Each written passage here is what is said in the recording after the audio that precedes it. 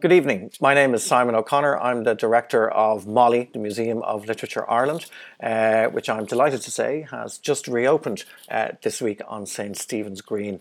You're very welcome to this edition of Generation X, where Professor Barry McCrae will be in conversation with author Belinda McKeon. We're delighted to present this event in partnership with the Keough-Naughton Institute for Irish Studies at the University of Notre Dame. Generation X describes the group of people born between 1965 and 1985. So that's a generation caught between baby boomers and millennials, characterised by anti-establishment, slacker culture, cynicism, irony, and after the global economic crash, negative equity. So it's an American term describing American lives. The moniker perhaps fails to accurately represent the experience of those who came of age during the 1980s and 90s in Ireland.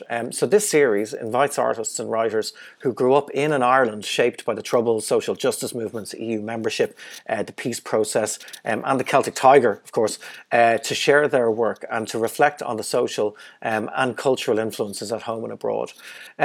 Belinda McKeon is one of my favourite writers, the author of the novels Solace and Tender, which won and were nominated for awards including the Irish Book of the Year 2011 and the Encore Prize 2016. Belinda's short fiction has been published in several anthologies and journals, most recently Granta and Being Various Faber New Irish Stories. She's Associate Professor of Creative Writing at Rutgers University, where she has taught fiction since 2015, and she has an MFA from Columbia University and lives in upstate New York. Barry McCrae is the author of 3 books, a novel, The First Verse, winner of the Farrell Grumley Prize for Fiction, and then 2 academic works, most recently Languages of the Night, which won the Wellick Prize for Best Book of 2016. He's Donald R. Keough Family Professor of Irish Studies and Professor of Irish Language and Literature and Romance Languages and Literatures at the University of Notre Dame, where he teaches modern European literature on its campuses in Indiana, Rome and Dublin.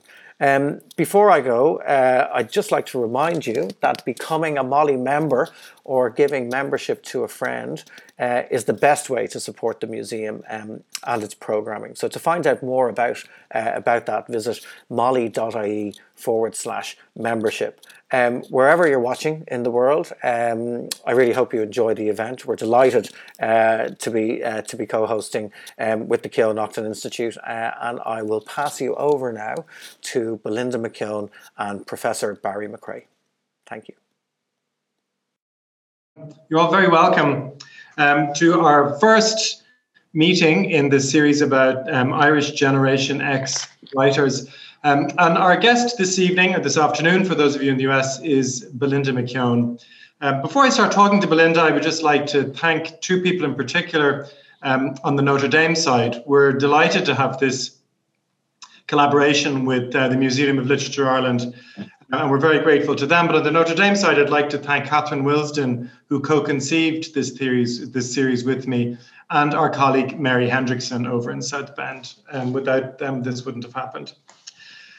So our first guest is Belinda McKeon, a novelist, well, a writer, in fact, who is now living in the US, but is originally from Ireland. She's the author of 2 prize-winning novels, Solace and Tender. So you're very welcome, Belinda. Thanks for making Thanks, Barry. Thank you. I thought I might start by asking you about the title, the term Generation X. As you know, in the US, it's very much in vogue now to think of the country in various demographic categories, according to various demographic categories, one of which is generation. And it's usually described as a conflict between the baby boomers, those born just after the war, and the millennials, those born after the mid-80s. But in between, there is the sandwich generation, Generation X, who in the American imagination are characterized by a series of, a series of different traits. And I suppose my first question to you is, to what extent do you think there is an Irish Generation X, that the writers born, let's say, or people born in the long 1970s, between the late 60s and the mid 80s, to what extent they are a definable generation, and to what extent it makes sense to talk of them using the American term?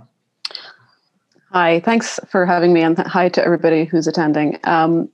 So I read piece by the writer Darragh O'Shea. He wrote a book called Mother Folklore, where he talked about the idea of generations as astrology for sociologists, which I thought was really good, because there is something silly about it, about the categories. And particularly when you try to, I think that Generation X works in an American context because it was invented in an American context, really. Indeed, as was the notion of a teenager. It doesn't translate in any straightforward way to Ireland. The UK is another matter, but Ireland, the generation born between 1965 and 1980, for one thing, as writers, didn't really start producing work until the mid to late 90s. So there isn't a way to compare, the work of, where's the David Foster Wallace of Ireland? Well, they weren't writing at the same time as David Foster Wallace. Where's the Bret Easton Ellis? They weren't writing at the same time as Bret Easton Ellis, if they exist, and maybe they don't. Their work would have been published much later. So there's a lag in that sense, but there's also a way in which Generation X had a sort of a different fight, in America, or a different identity, obviously, in America than in Ireland. I mean, the generation born in the 1970s in Ireland weren't like the generation born in the 1970s in the US. The generation born in Ireland were still dealing with so many of the hangovers of the equivalent of the baby boomers. You talked there about them as the sandwich generation in the US, reacting to the baby boomers and revolting against the baby boomers, who were in turn revolting against the silent generation, the generation who went to World War II. But our reactions and our rebellions in Ireland were of a totally different nature, and they've caused this sort of layering, I think, where in some ways, if you use novelists as an example, you could say that Anne Enright's early books were Generation X books, right? But she was born in the 50s, right? No, sorry, Anne. She was born in the early 60s, so she's just about to be in the Generation X category. But then you could also say of some of the novels produced in the last 10 years that they show some of the characteristics of Generation X, the irony, the malaise, the dark wryness. So I think it's not really possible to just take it and slot it wholesale onto the Irish experience. Nonetheless, do you think that there are experiences that our generation had, those of us born in the 1970s, that do make us distinct from the generation before us or the generation coming after us, whether as writers or just as people? I mean, yeah, of course. But it's to generalize. I mean, I think for many of us, the fact that our education was free, third level education was accessible in a way it hadn't been previously, was obviously a massive thing. But then, along with that access and with the openness to the world, and the European open, like the fact that we're becoming part of a European project at that time, along with that was the continuing sort of crushing influence of the Catholic Church. Yeah. I was born in Longford in 1979, and 5 years later in Longford, the death of Anne Lovett happened. We're still in many ways discovering the extent and depth of the abuse carried out by priests, sexual abuses and the abuses that happened in institutions, and that was still happening during that time. And then the other thing that I really feel you have to say is that in Ireland, the X case was what defined Generation X. Our X was of a totally different nature. So I suppose it's that combination of moving forward and yet still being stuck in the sludge that the equivalent of the silent generation were stuck in, not just the baby boomers, but the generation 2 generations ago. I suppose you mentioned the 90s there as being the key decade when I suppose Generation X, if we call them that in Ireland, started to publish and express their voices culturally. And if you think about it, we entered the 1990s, a poor country with high unemployment, an almost entirely white country, where divorce was illegal, homosexuality was illegal. And we left the 90s and none of those things were the case. I wonder if you might say something about your own experience of the 90s from that point of view, in terms of, I suppose, feminism or any of these other social issues that your work touches on. Well, I was in secondary school in a convent for the first part of the 90s, and I was in college at Trinity for the second part of the 90s. So there were two starkly different experiences. And in a way, for me, that was me moving from the baby boomer or silent generation land into something like Generation X, into something like the 90s, of which I had heard tell. And they were only a rumor when I was living in Longford as a teenager.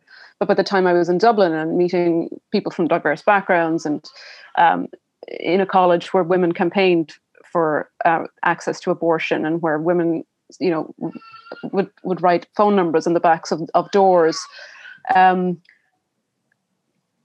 it was a different country, in several ways. Sorry if you can hear my baby and screaming in the background. It's his nap time. So my experience, was of a sort of like a generational shift, which was the rural-urban divide as well. Maybe, moving from the country to the city, and moving from particularly a small farm, to living with friends in Dublin, and living a very free life, having intellectual access that I hadn't had before, by which I mean a library and essays to write and a university education. It was a big life-changing event for me, but I feel I'm going off the point a little bit now, so maybe pull me back in and remind me what you were asking me. No, you're on the point completely. I thought maybe we would talk about then the first part of that divide, the convent school part, if you like, the way you set it up there, because your work deals a lot and very sensitively with these two poles, let's call it the countryside and Dublin, and then later on with the third pole, which is the US, in the end of tender. But let's start with the first part of that, and maybe say something about, when you look back at the cultural landscape of your childhood, what you feel when you think of the cultural soup that we're all cooked in. What looked to you like the defining features of it now when you look back? The things that most shaped the writing? So when that film is often spoken of as a defining film of Generation X, came out, Reality Bites, I was 15, I think, 14 or 15, and I couldn't go to see it in the cinema because it didn't come to the cinema in Longford. But I remember reading a lot about it in the magazines that I got, and seeing the clothes that Winona Ryder was wearing in the film, and just finding this like an intoxicating, incredible looking thing, and the storyline, about these young people who lived in a flat basically, and just did whatever the hell they wanted. It was so attractive to me, and it could not have been more different to the life that I was living. I was the eldest of a farming family. I laugh when there's a sort of, it's often one of the things that's often said about Generation X is that they, it's the latchkey generation in America, right? They, because of divorce and because of other factors, they were often the generation who came home from school and were there by themselves and kind of left to their own devices. And so they were creative for that reason, or they had, they knew how to do it boredom.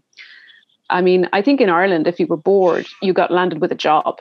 If you were in rural Ireland and you were bored, you got sent to the bog, or you had to go out on the farm. There was no and if you behaved like the kind of disaffected teenager that Winona Ryder's character is, or disaffected 19 or 20-year-old, you might not actually get a slap, but you get a metaphorical slap. There just wasn't, we didn't have that register.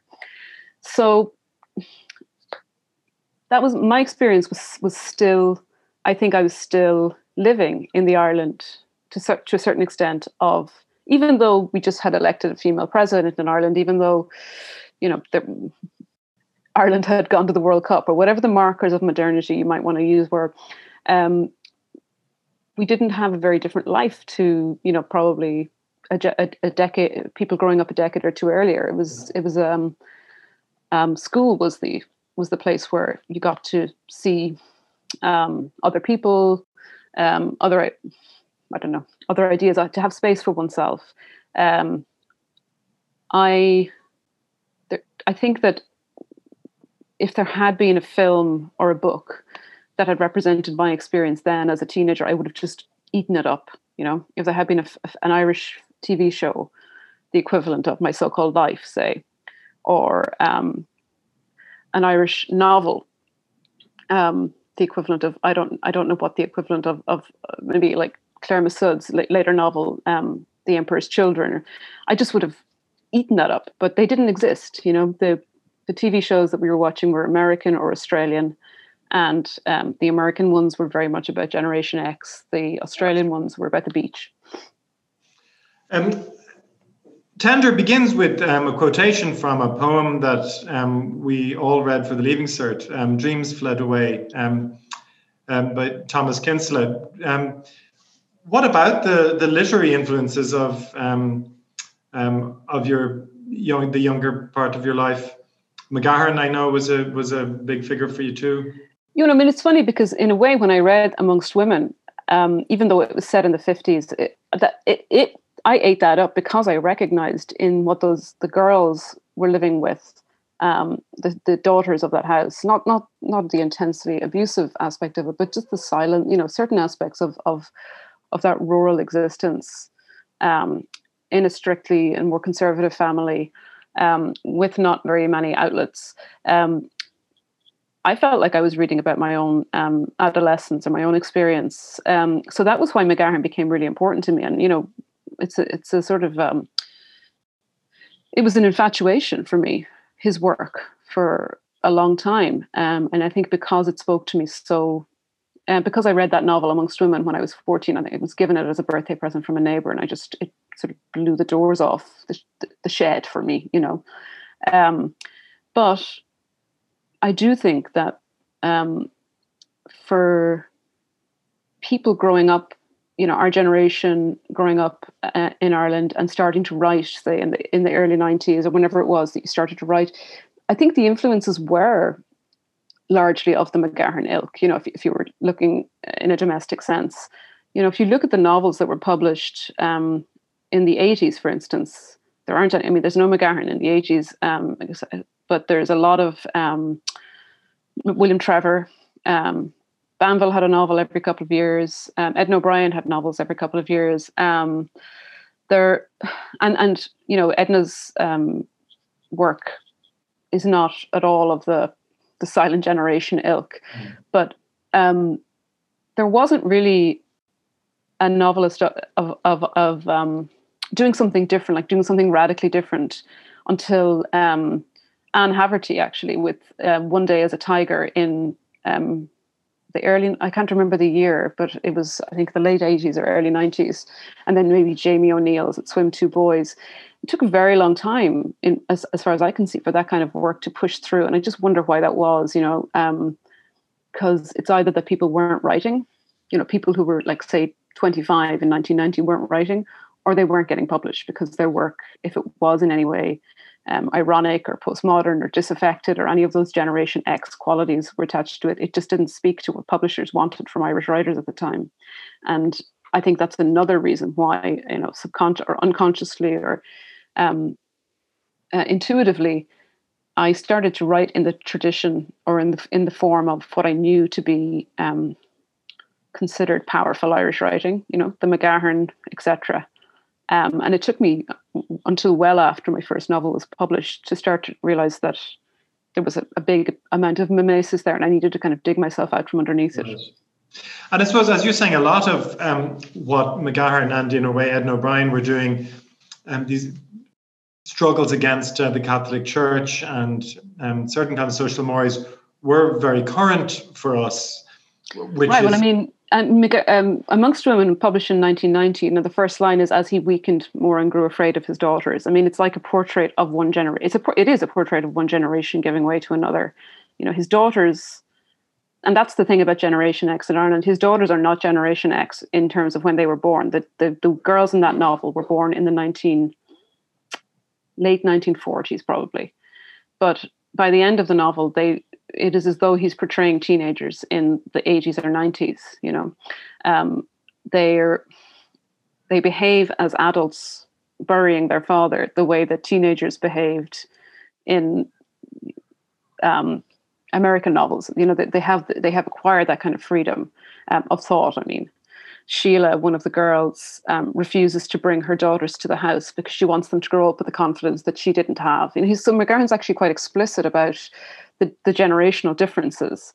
And of course, I mean, as a stylist, he was inventive. He took risks and he didn't give a fuck in so many ways. So of course he spoke to our generation.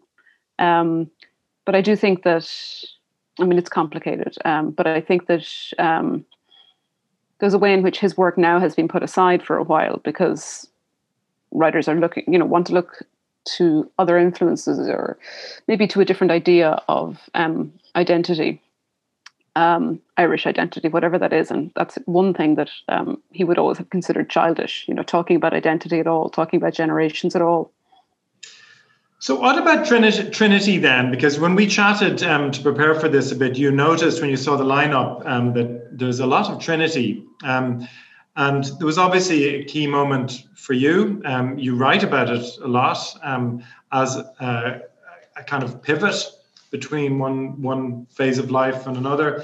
But what about your experience in Trinity in the 90s and how it shaped you or what was going on there that influenced you as a writer? Well, I took a workshop I took a couple of workshops. So I took a workshop with you, Barry. You were one of the other participants in the first year that I was there in 97 with Deirdre Madden, and Paul Murray was in that class, and Lainey Quillinan and Susan Lanigan. And so, a number of us have gone on to publish from that workshop. But I think that also ties into my earlier point, like who got access, who was published at these times. One of the great things about now, when so many books are being published, is the sense that there isn't such a sort of list of boxes that you have to tick in order to be published. And I do think like a Trinity education or a Trinity connection was one of those, for better or for worse. But for me, I mean, Trinity was like, I've written about it a lot because it just kind of, it opened a lot up for me. I just learned in lots of different ways. I learned how to speak differently, in some senses, in a narrow, cringe-inducing way. I got like a Trinity accent. But in others, I mean, finally what is often sort of spoken of in terms of Generation X, irony, satire, parody, those things kind of came into so many of the people that I met spoke in those modes. And it's interesting, like just jumping back a bit to childhood, when I started to write, and one of my great comforts was as a kid and as a teenager was parody and satire on TV and radio. We all grew up, I think, I won't generalize, but so many of us of that generation grew up listening to Scrap Saturday. I remember the joy of, and only a certain chunk of our generation will get this, but children's TV like Padjo's Junk Box and another show called Scratch Saturday, which was a kind of a version of Scrap Saturday. These were brilliant because they were run by theatre people in Ireland who didn't have any work maybe in the theatre or in TV, so they made children's TV, and it was extremely irreverent, and it was layered, and much like The Den a few years later, it was speaking to two different audiences. You could Jerry Stambridge, children. Mm-hmm. That's right, Jerry Stambridge. And I mean, Anne Enright worked in children's TV. She also worked on Nighthawk, so it's interesting to look at the way that satire and irony were foundational to the beginning of her career as well. I think that I just found so much I don't know, it was such a relief to see and watch things that were so deeply funny and irreverent, and maybe just that was a kind of a way out of the rest of the landscape, and even in my family, our way of talking to each other, are the siblings and my mother, it's a kind of, there's a huge amount of reference and parody woven into the way that we talk, So I think that when I went to Trinity, that just became, I think that, first of all, I was bewildered by the extent to which people seem to talk in a language that was created, that was woven almost entirely of irony. And then I started to enjoy it. And there were other things as well. I mean, the usual stuff. But for me, it was just a massive opening up of horizons.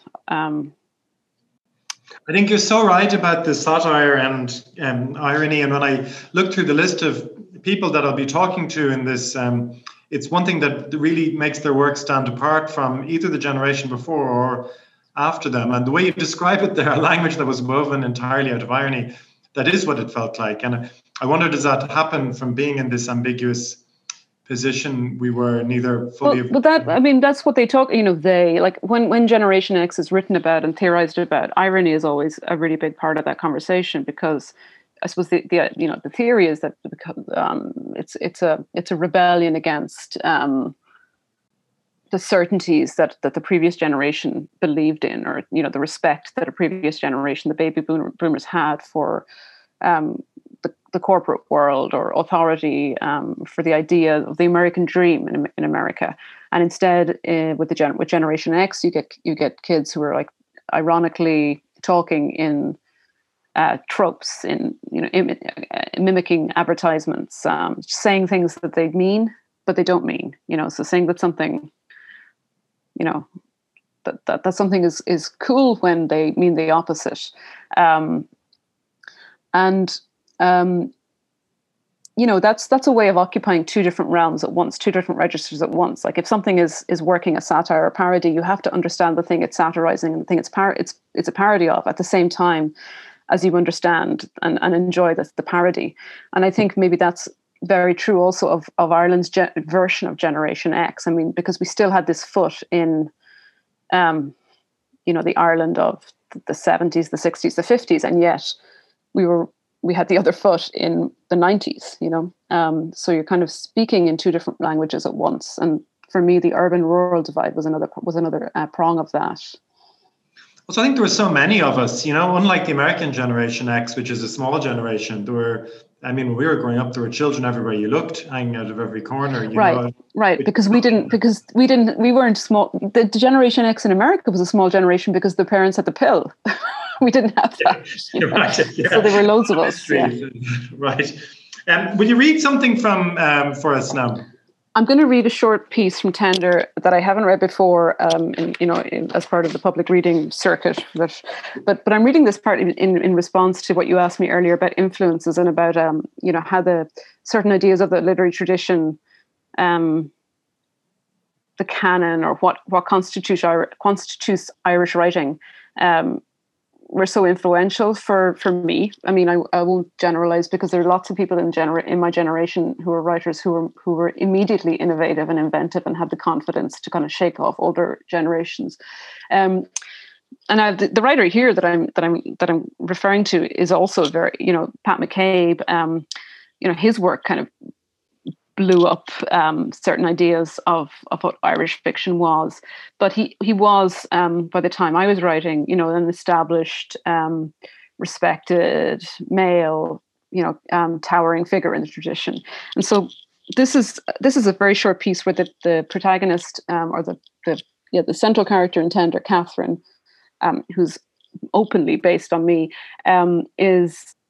it's a scene in the college newspaper office, where she's writing for the literary pages of Trinity News, the college newspaper, and she's just getting ready she's doing her work, which is basically, because she's writing about new books, basically involves interviewing older male writers.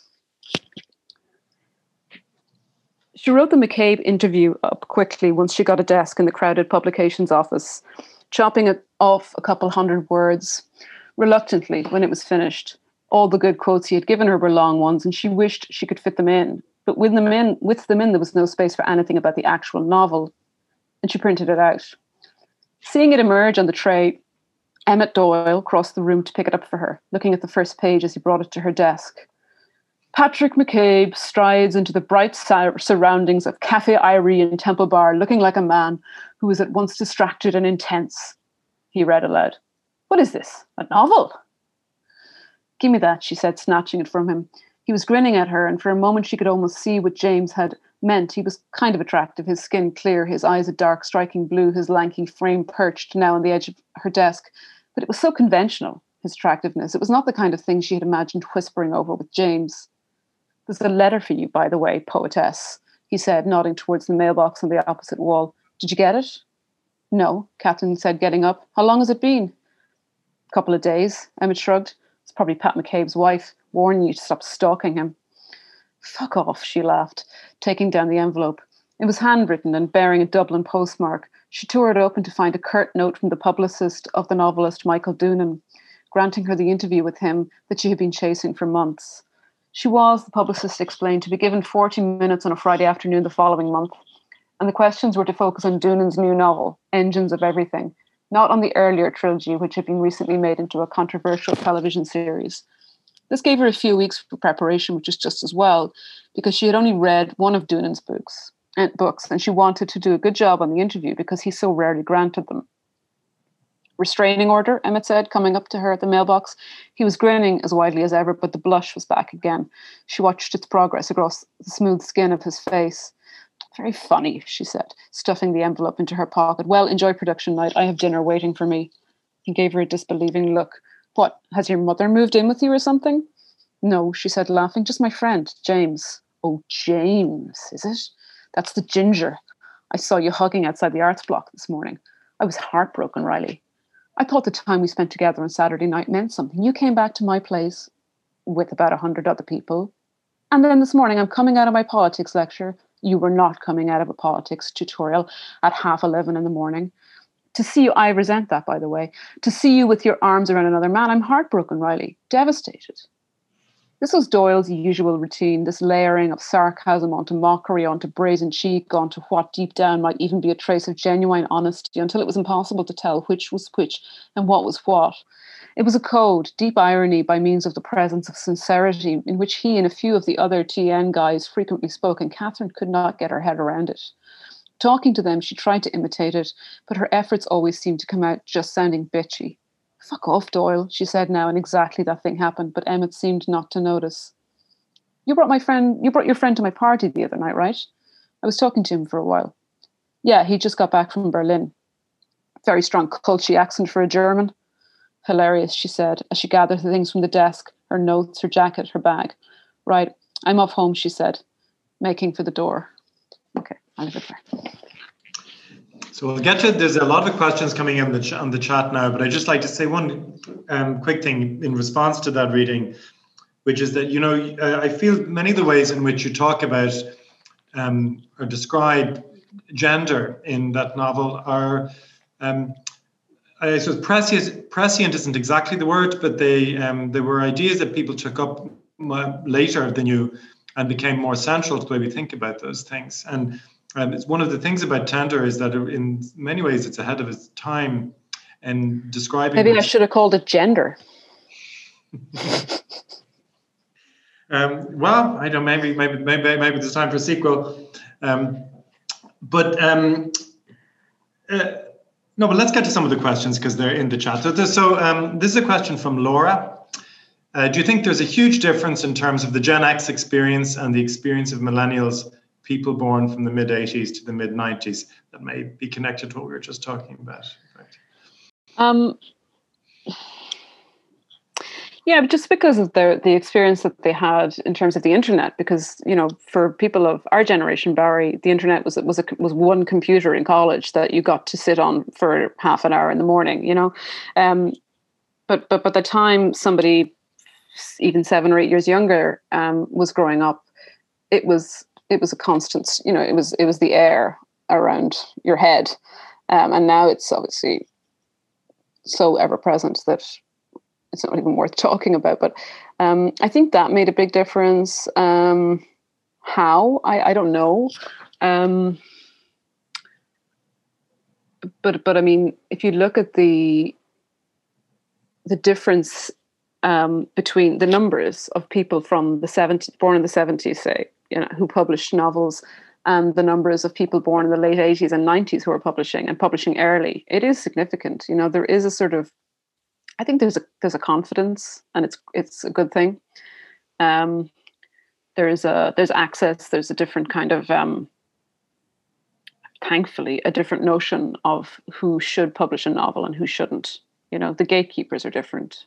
They're not really. The gatekeepers don't have as much power anymore. They're really pissed off about it. It's great. I suppose there's more gates to keep as well. I mean, as in this, if one is shut, there's other ones too. Yeah. What about gender in that sense? Because in Tender we have it happens in two different. I mean, gender in the broadest sense. We have Catherine, who is making her way as a talented but sometimes uncertain woman in this world of Trinity, and then we have her friend James, who's gay. And it's just 1997, my last year in college. When I started college, there was almost no person I knew of who was an out gay person in Trinity. It was almost unheard of. So you capture, I think, Trinity at this. Ireland, but in the microcosm of Trinity campus at this moment when things were really shifting and quite rapidly. Oh, well, I mean, I had much the same experience, Barry. I mean, I was a few years behind you, but people didn't come out. It was so difficult. And that was the first generation. I mean, after decriminalization, right? Like, decriminalization was in 1993. So if you were in college in 1997, then you were the first person to turn 18 who didn't risk, in theory, being arrested if you snogged your boyfriend and you were also a boy, or, a girl and also a girl. If there was evidence that you slept with them, because, of course, the crime was about the sexual act. It was just part of what because it was, I don't really know what to say to that. In some senses, I don't think it was very different by the time we left, by the way. Like, I left in 2000. It was still pretty unusual for someone to come out. And what about Catherine herself and her uncertainties and those kinds of interactions in the publications office? I suppose this is an old question. Do things get better, or does the patriarchy just linger like a bad smell that can never be got rid of? When I was in college, I was so in awe of women, like in my time, like Anya O'Keefe and Avril Keating, who were the student union women's rights officers or women's officers, and they used to, the women who were at the front of because the protests were happening. The protests against the referenda that were happening around abortion and divorce were recent. There were several, reasons for women to be out on the streets. And I didn't consider myself a part of that. It's not something I'm proud of, but I felt uninformed, and I just didn't have the guts to be like, I couldn't imagine what it would be like to be the women's rights officer in the student union. The amount of shit you'd have to deal with, first of all, but also just knowing how to do that and what was needed. So in a way, I spent, I succeeded by kind of keeping my head down and pandering a little. And again, that's part of what I'm talking about when I say that I kind of, after like way into my early 30s, before I kind of looked up and thought, I've kind of pretended a lot not to be a woman writing. So this connects very well to a question that is from Simon. The transitional period you map out in Tender feels like primarily a moral exploration rather than a nostalgic one. Would you agree with that? Yes, I do. But I mean, it's not really for me to say, but I do agree that there's a moral arc to the novel, which begins, and it's about, ironically, it's about respect for another person's privacy. And so at the beginning of the novel, there's the situation that Catherine is in with her parents and with the local neighbor who spies on her, and nothing is allowed. And obviously James, as a closeted young gay man, nothing is allowed. And by the end, the final scene, which is set in a gallery, Catherine is walking around looking at images of James's lovers. So he's free to say, these are the men that I've loved. But of course, there's the irony as well that he's using their images. He's free to say, these are my lovers, but they may not be free to say, well, I don't particularly want to be in a photograph on a gallery wall in Chelsea, thank you. So the moral arc, or the moral journey there, is from everyone's business. Your business is everyone's business, to your business is your own. And I think that is the change from the baby boomers to the millennials. And we're in the middle of that. Somebody called Catherine is asking, at the beginning of Tender, Catherine is unsettled by James' openness and honesty. Do you think Catherine's reaction is a hallmark of older generations of Irish people? Could millennials relate? I don't know if millennials. Well, I know. I mean, I did when the novel came out. I did get a lot of letters from, or even DMs, I should say, not letters, from younger people. Yes, it is. I mean, that's the way she's learned to think. We learn to think in the language and in the thought rhythms of the people who teach us. And she has inherited those modes of reacting and thinking, and it'll take her work to step out of them and replace them with something else. So here's a very specific question, Belinda, from Murish, about Germany, and I'm interested in it because my memory of college too is that a lot of people went to work in Germany in the summers and came back. But also in general, that a lot of people went to Europe for the summers. I did modern languages, so I suppose a lot of it, but then who came back, and they brought a lot back with them, the seeds of a sexual revolution in ways. So Murish's question is, Berlin figures as this imagined place as part of the Irish diaspora. I suppose he's talking about he has a culture accent for a German. That must be where this was. Right. So James goes to Berlin for a year to work as an apprentice to a photographer there. So Berlin figures as this imagined place, but is often overshadowed by places like Britain and the US. What role does Germany and Berlin play in the diasporic imagination of the Gen X Irish? I think about Joxer Goes to Stuttgart by Christy Moore as one cultural reference. Right. And I mean, is it the Generation X Berlin? Like, is it the Berlin when the wall fell? Because that is that's Berlin of Generation X, or is it Berlin now? Where we're at least one Gen X novelist I can think of is living. What role does it play? I think that it's still a utopia of some sort of intellectual freedom and of privacy, and I've also it's affordable apparently. I don't know whether that's still the case, but it's a place where people can live and produce work. Work, not even produce work. That's a neoliberal way of thinking about art. A place where people can practice their art and not have to pay rent that is impossible to pay without also working. So I don't know much about Berlin, as is probably obvious from my answer, but my sense of it is that it's a place that many artists would like Ireland to be more like.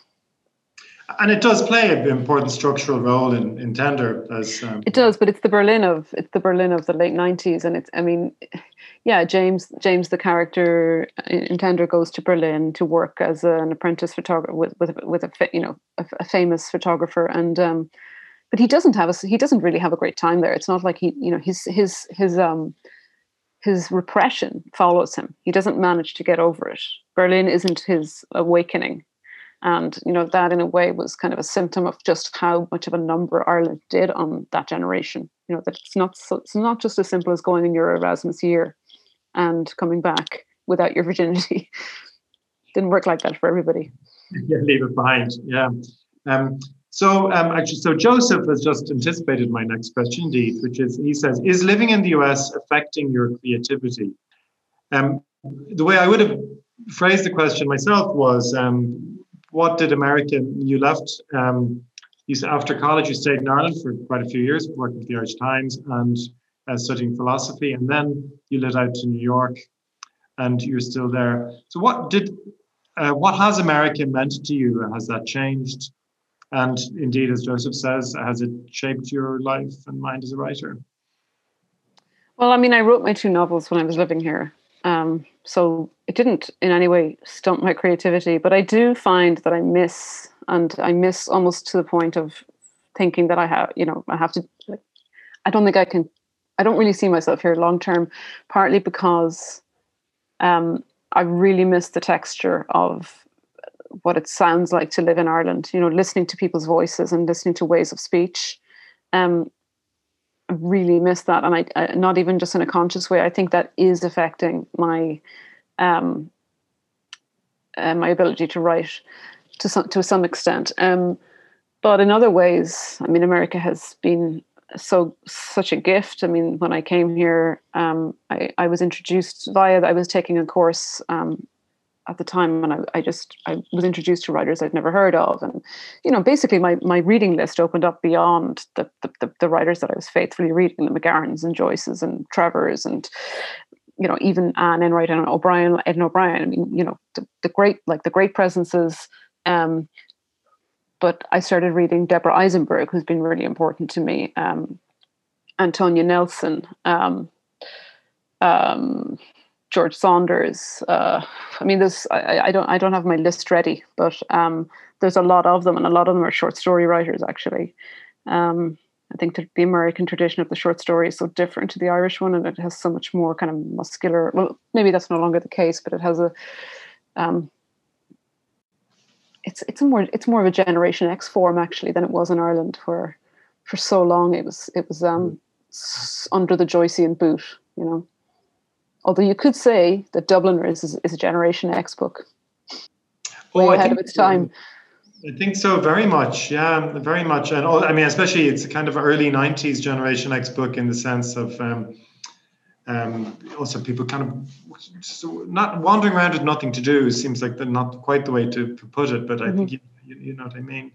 But I suppose, and this is a question they always ask, just, there's the being separated from Irish ways of speech and all that, but is there an artistic freedom in being away from Ireland also? Yeah, massively. Nobody gives a fuck. Nobody knows I mean, not that anybody knows who I am at home, but you know what I mean. It's such a small country. Wherever you live is going to be such a small town. There is immense freedom here in just getting lost in the crowd. And I think I've done that in an even more conscious way. We moved out of the city. We moved to a small city upstate. Nobody really even knows I'm a writer here. So there's absolutely no expectation. And that's a bad thing and a good thing at the same time. I always get much more nervous doing Irish events than I do doing American events. And I know this kind of straddles the two, but there's a deep self-consciousness that the Irish version of me as a writer is hit by that the version of me in America doesn't really have. But sadly, I'm Irish to the bone, so the self-consciousness wins. I was talking about this with my class. I'm teaching a Zoom class for the Irish Writers Centre at the moment, and we were talking about self-consciousness and the idea of there's a letter that Elizabeth Bishop wrote to Anne Stevenson where she talked about self-forgetfulness being the aim. To create art, you want to achieve a certain type of self-forgetfulness, a kind of useless concentration. And we were talking about how in the Irish scene and the Irish literary scene, such as it is, it's so difficult to achieve that because there's always chatter in your head. And, I'm talking about missing the sound of Irish voice and the turns of phrase. And obviously the flip side of that is those voices, the kind of the chatter and the notion that everyone in the village has something to say. And do you find the US has changed in ways that the culture of literary? It's hopefully changed a lot in the last.